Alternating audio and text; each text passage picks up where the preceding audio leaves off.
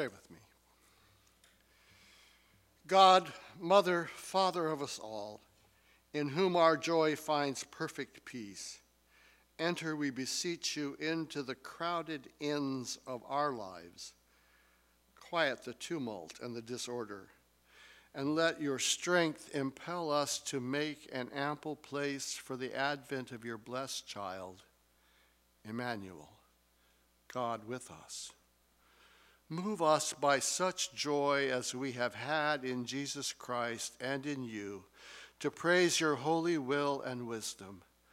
Make us glad after the way of your Spirit, through Jesus Christ.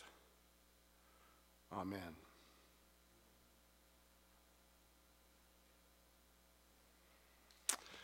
Everyone loves that good old Christmas story about Ahaz, right?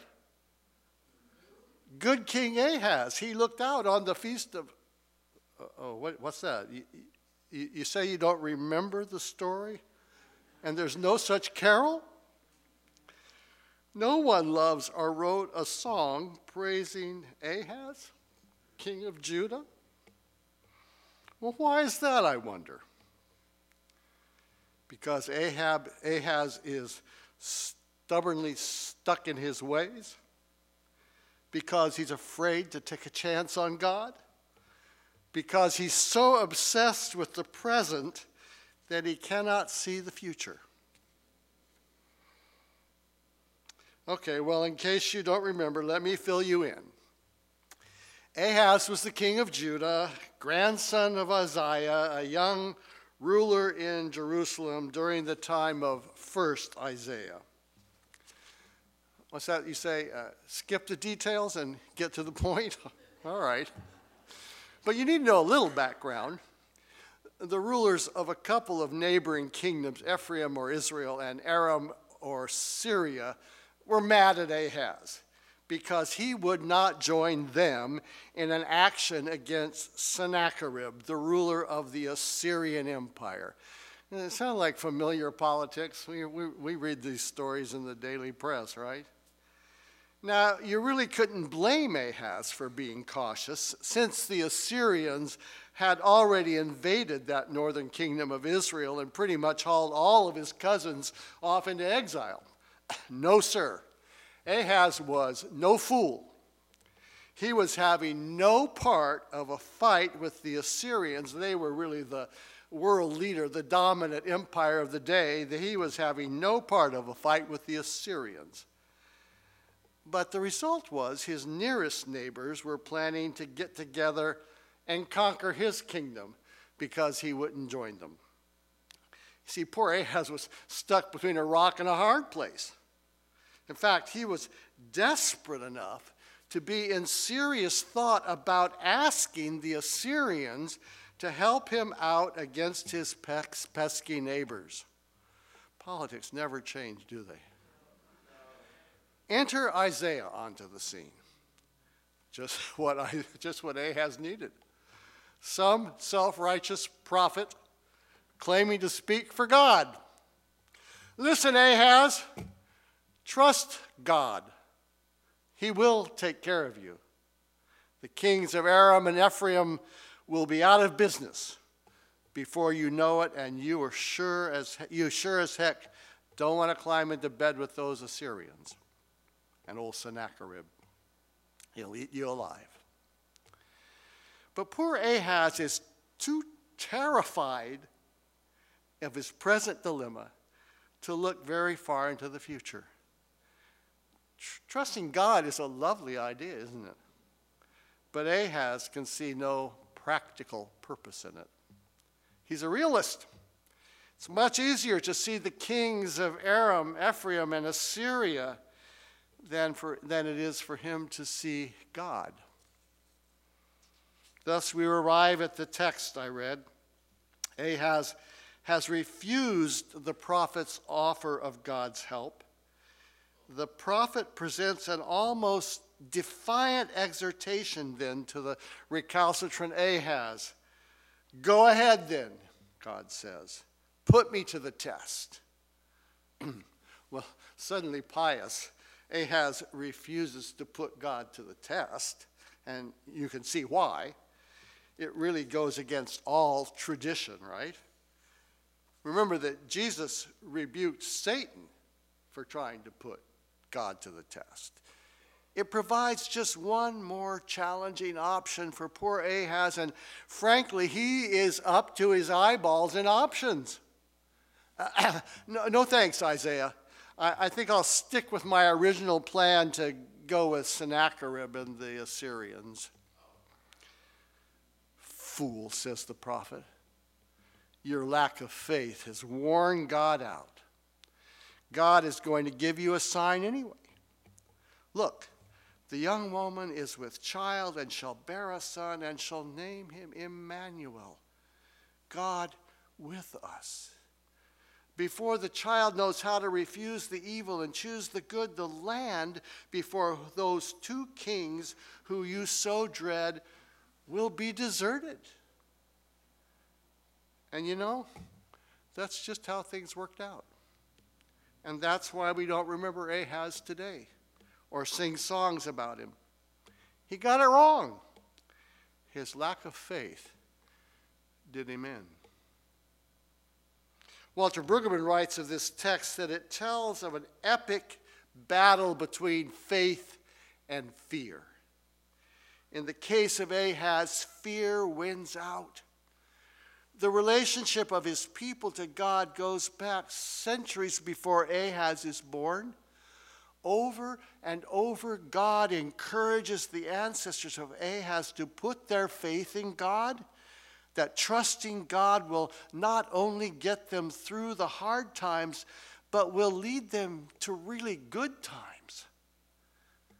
Ahaz knows the ancient story well, and still he lets fear overwhelm him.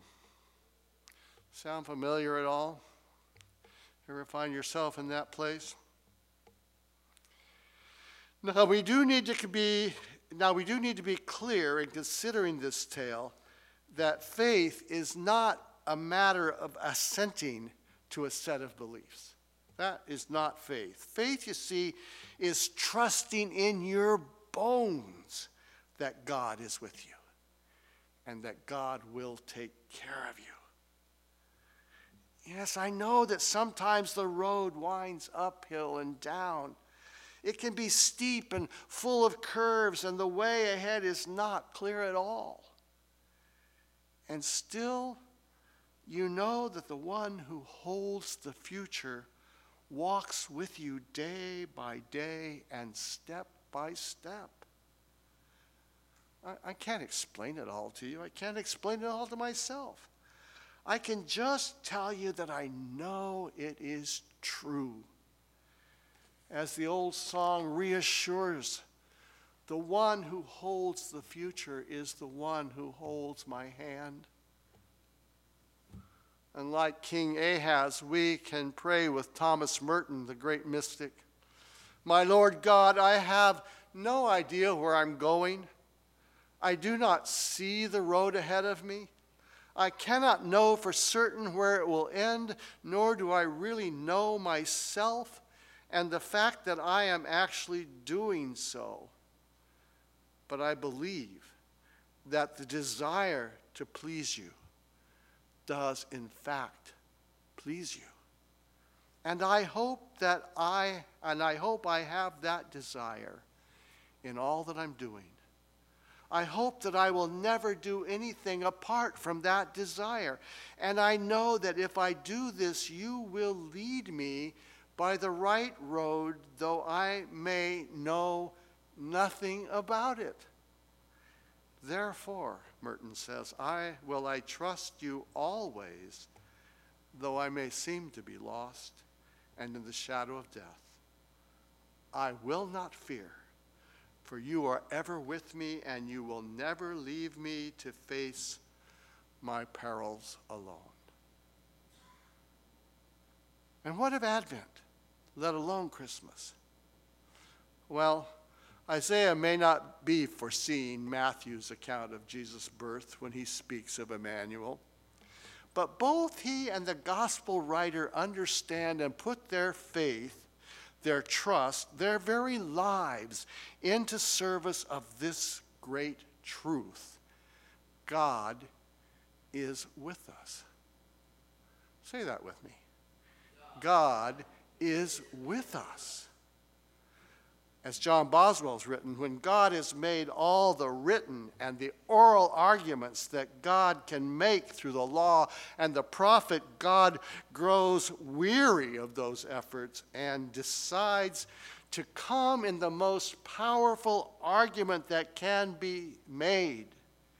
God comes in the flesh, takes human form, lives among us, you and me. We do know something of human life, yes? Perhaps we can yet put our trust in the one who shares our human existence, who shows us the way to be fully human and leads us, in a sense, home to the God who made us and loves us with infinite love. The story of Ahaz is a very political one, as is the story of Jesus. But they take such different routes. In fear, Ahaz turns to the biggest power on earth. He puts his faith in military might. He decides to run with the big dogs. In faith, Jesus turns to the power that transcends every earthly power we can imagine or invent. Jesus puts his trust in love. He decides to go with God. Born in a palace, Ahaz can't imagine life without his illusions that might and wealth will ultimately save him. Born in a stable, Jesus can only imagine a life that lifts us to heaven because he knows how to let go and rise on the wings of love. The day laborer Joseph trusts this same word from the lips of the angel, as do Mary and the shepherds and the Magi. See, those with open eyes and ears, with open hearts and minds, see the holy presence. They hear the angels sing. They turn toward love that is on the way, and they make room in their lives. We started this Advent with the notion that we might need to be in preparation. Preparation for a journey to the mountain of God, where the Christ might be born once more in each of us, you and me. And if Christ is born anew in us, if the transforming power of love is alive once more in us, we may also, with fear and trembling, with courage and joy, put God to the test as we reach for renewal and commit ourselves once more to building the city of God. That work which Ahaz could not imagine becomes our life's work. Love is on the way. Can you hear it? Can you see it? Can you feel it? Will you trust it? Will you live it? Amen.